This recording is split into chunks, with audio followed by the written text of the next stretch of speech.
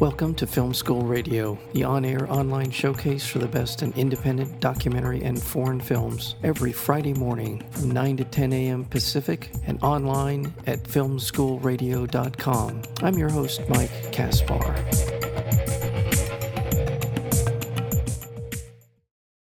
The Boy Band Con, the Lou Pearlman story, is a documentary feature that tells the story of the famed boy band impresario Lou Pearlman. The film tracks his life from his childhood in Queens, New York, through discovering mega bands like NSYNC and Backstreet Boys, and chronicles his later life, including his perpetration of one of the largest Ponzi schemes in American history.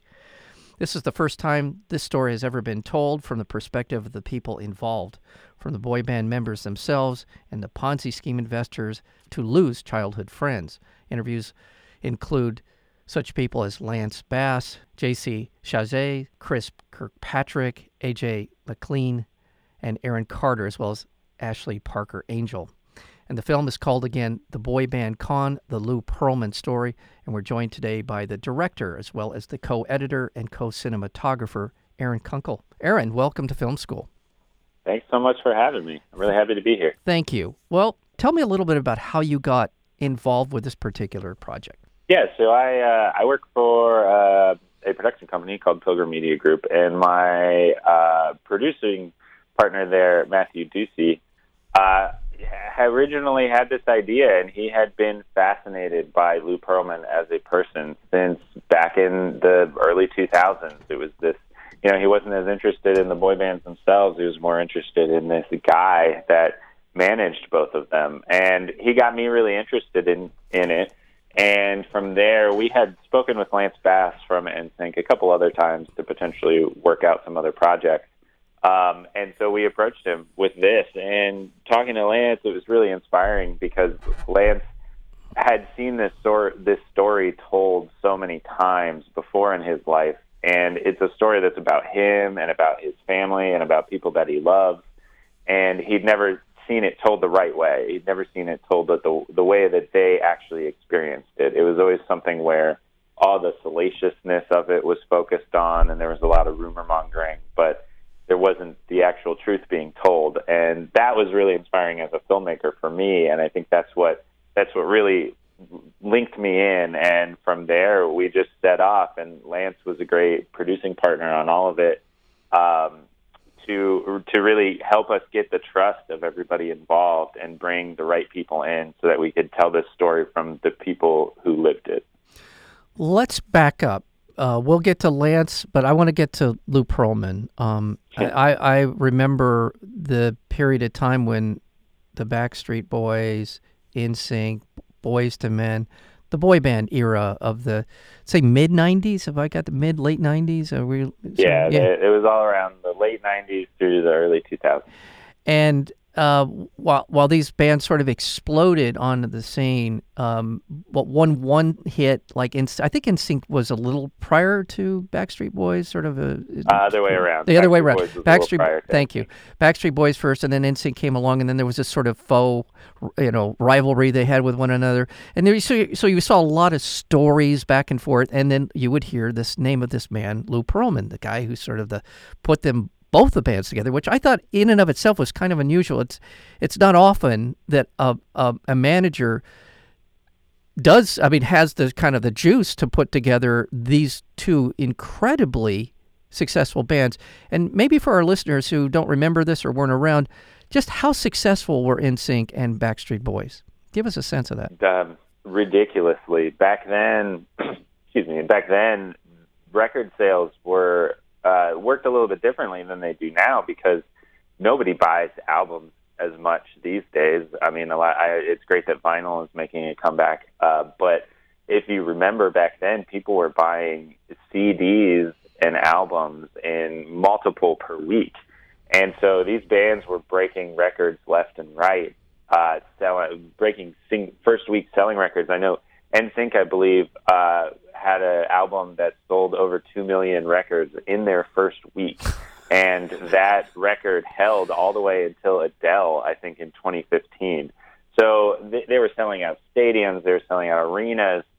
It was just an explosion of pop music And it's insane, like you said, that the same man had created both of these. You know, it's interesting analyzing his psyche during that time, and someone who had talked to him back then said that he basically defended it as, where there's Pepsi, there's going to be a Coke, and vice versa. So why don't we just make both of them so we're our own competition?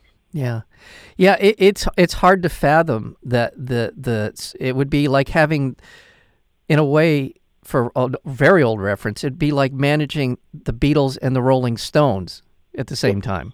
And so I started seeing, and there was also a bit of a demographic bubble here for the age group of the sort of the people that the fans that were buying the records. It was a convergence of a lot of different things that were happening, but there was Lou Pearlman.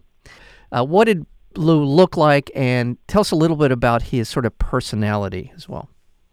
Well, I believe an author that we spoke to, John Seabrook, described him as cherubic. That's a pretty good description. Yes. I think both because he's a little bit of a bigger guy with glasses, but cherubic works too because ultimately everyone who met him thought that he was this really jolly and happy guy. He was really magnanimous. Everybody wanted to talk to him and be around him, and he was really welcoming, and he wanted you to be a part of his family.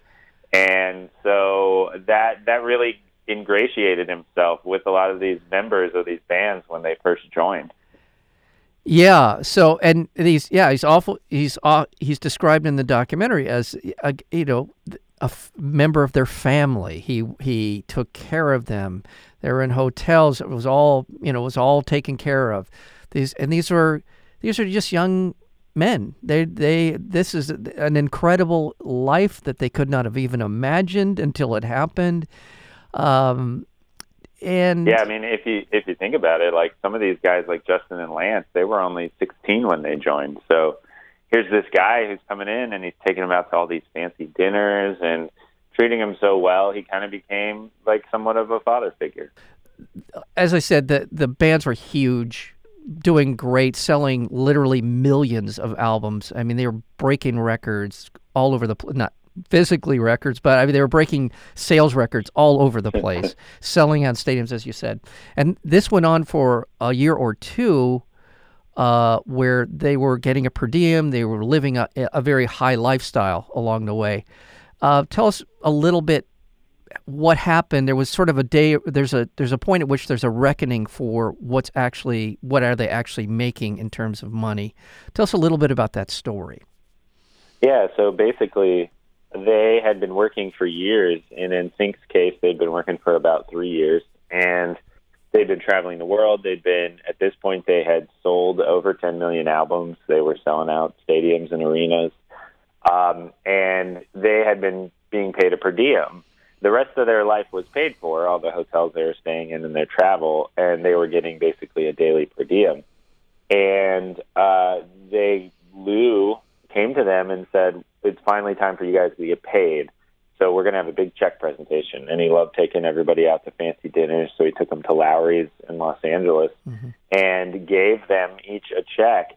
And, they have all these wild ideas about, like, how much is this going to be? And this is going to be life-changing. And they opened up the check, and I don't want to reveal what the check was actually for, but let's just say they were very, very shocked by how much it was. And I think it was kind of a moment. It was a light went off in their heads that maybe everything that's been happening isn't what it seems. Yeah. I want to remind our listeners that we are speaking with the director of a new film, the new documentary called The Boy Band Con, the Lou Pearlman Story. We're speaking with the director, co-editor, and co-cinematographer, Aaron Kunkel. If people want to find out more about the film, is there a place where we have a website that they can go to? Right now, the trailer was just launched on YouTube Premium. It's on YouTube, and the film will be airing on YouTube Premium. Honestly, I don't believe we have a website yet, but I believe that will be coming. Okay. So, thank you for bringing that up. You can see this film beginning, you said April 3rd? 3rd. Yep. On April 3rd. April 3rd on YouTube Premium. But we're speaking to you, you're at South by Southwest, and there is discussions about a theatrical run as well. So it wasn't too long after the sort of the reveal, if you will, in terms of the money. A lot of singers in these bands started talking about solo careers and, sort of, I think, realizing that this was probably not going to be the best way this would be a better way to cash in on what their talents are and what they've been about, and than maybe being with Lou. But let's talk about Lou a little bit. Am I glossing over that a little bit, Aaron? Well, the one thing there did end up being basically what this made them all realize is that they either needed to renegotiate their contracts with Lou, or they needed to get out from under Lou as a manager and publisher of their music. Right. So that ensued into a large court battle between Lou and the bands. Yes, thank you. Definitely felt like we need to transition from the boy band part of Lou Pearlman's life to some other activities that he became involved with. There's so much more. Post boy band era. Although, and do we have any idea how much money did Lou Pearlman accumulate in that period of time when he was managing in the bands? Honestly, it's very hard to tell. Not to jump too far ahead, but there were people who ended up diving very deeply into his finances, and it was described as a hornet's nest, and it was very hard to tell when money was coming in, when it was coming out, where it was coming from, where it went to after it came in.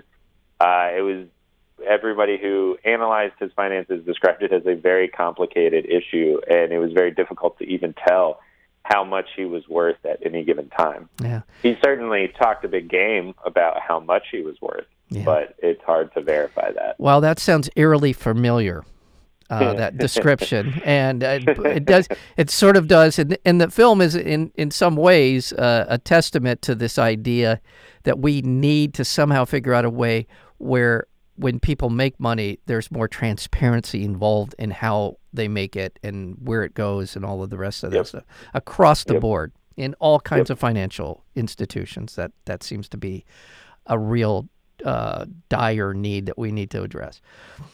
So after the sort of post-boy band era, Lou Pearlman goes on to another second career, if you will, again, without diving in too much and giving away too much. But tell us a little bit about post-NSYNC Backstreet Boys for Lou Pearlman. Well, so Lou had always, even before the band, Lou had always been really involved in aviation. And what a lot of people don't know is that he was actually a blimp magnate before the band. And so, yeah, definitely something I learned for the first time, that boy bands came from blimps. But he had an entire airline called Transcontinental Airline, and once the bands left, he expanded all of his businesses. Not only did he expand into trying out a bunch of other bands to try to hit the same success as Backstreet and NSYNC. So we got bands the likes of LFO, if you remember the song Summer Girls. I like girls who wear Abercrombie and Fitch. And then Aaron Carter, Nick Carter from Backstreet Boys' brother, and O-Town, which is the band that he had created through the MTV show Making the Band. Mm-hmm. So in the music side, he expanded that, and then he also expanded his business into hundreds of other different businesses, from buying parts of TCBY yogurt to pizza chain to Chippendales, basically diversifying himself and building up his business as big as he could. Yeah. Yes. And then there's a little more. Do you want to talk about that? No, we don't have to talk about it. No, I want people to see the film, but let's just put it this way. Lou Pearlman was eventually brought to account for some of his other investment businesses. And through all of this, it turns out that much like with what the boy bands found out about their money, a lot of these businesses and a lot of the things Lou was doing were not what they seemed. Right. And the criminality of it went pretty deep and had been going on for a very long time. Yeah. Well, what did you learn about Lou Pearlman? I mean, I'm sure you learned a lot of factual information about Lou Pearlman and the making of the film, The Boy Band Con, the Lou Pearlman story. I'm sure there was a wealth of information in that regard. What do you sort of piece together from this experience of being immersed in his life? What are the things? Is there something that just jumps out at you as, some sort of rationale for what he did and how he did it? Or is he a wounded man who's, sort of manifested itself in these sort of nefarious activities? What would you want people to kind of come away with from this film about Lou Pearlman? Yeah, honestly, that was one of our main goals, was just to answer the question that a lot of the boy band members have been asking, which is why? Why did he do all of this? So many people in his life asked that question too. There were a lot of different perceptions on why, because Lou himself, who died in 2016 in prison, never explained it. He never told anybody what was driving him. So it's a lot of everybody trying to put the pieces together and figure it out. And we heard everything from he wanted to be famous. He wanted to be well-known and well-loved, perhaps from the fact that he was a kid who was picked on when he was young. He was a chubbier kid with glasses who a lot of people didn't like, and he didn't have a lot of friends. So it might have been from that. It might have just been pure greed that was driving him.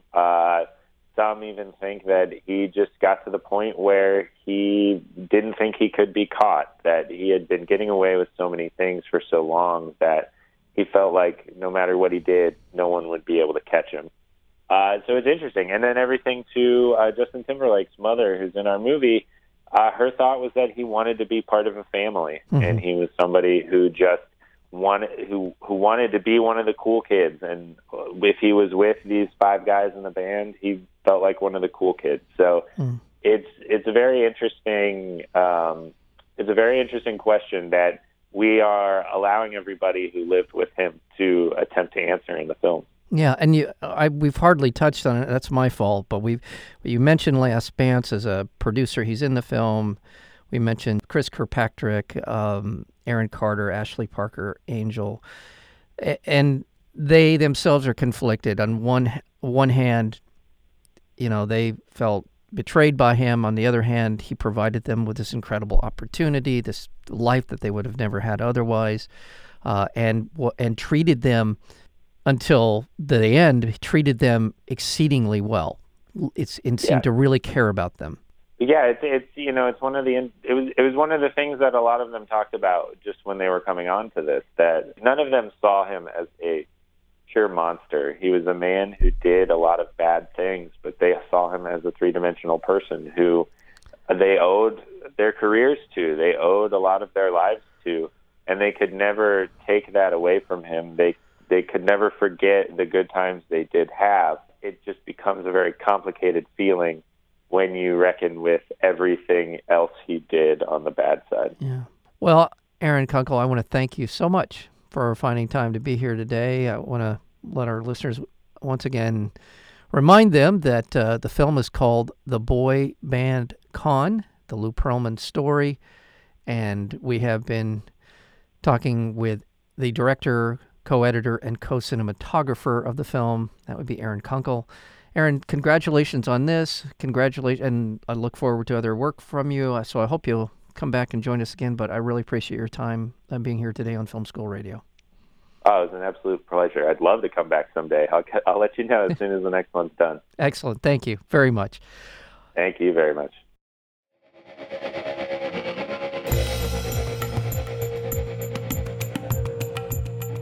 You've been listening to Film School Radio, the on-air online showcase for the best in independent documentary and foreign films. You can find out more about the program at filmschoolradio.com. I'm your host, Mike Kaspar. Thank you for tuning in, and we'll see you next week with another edition of Film School Radio.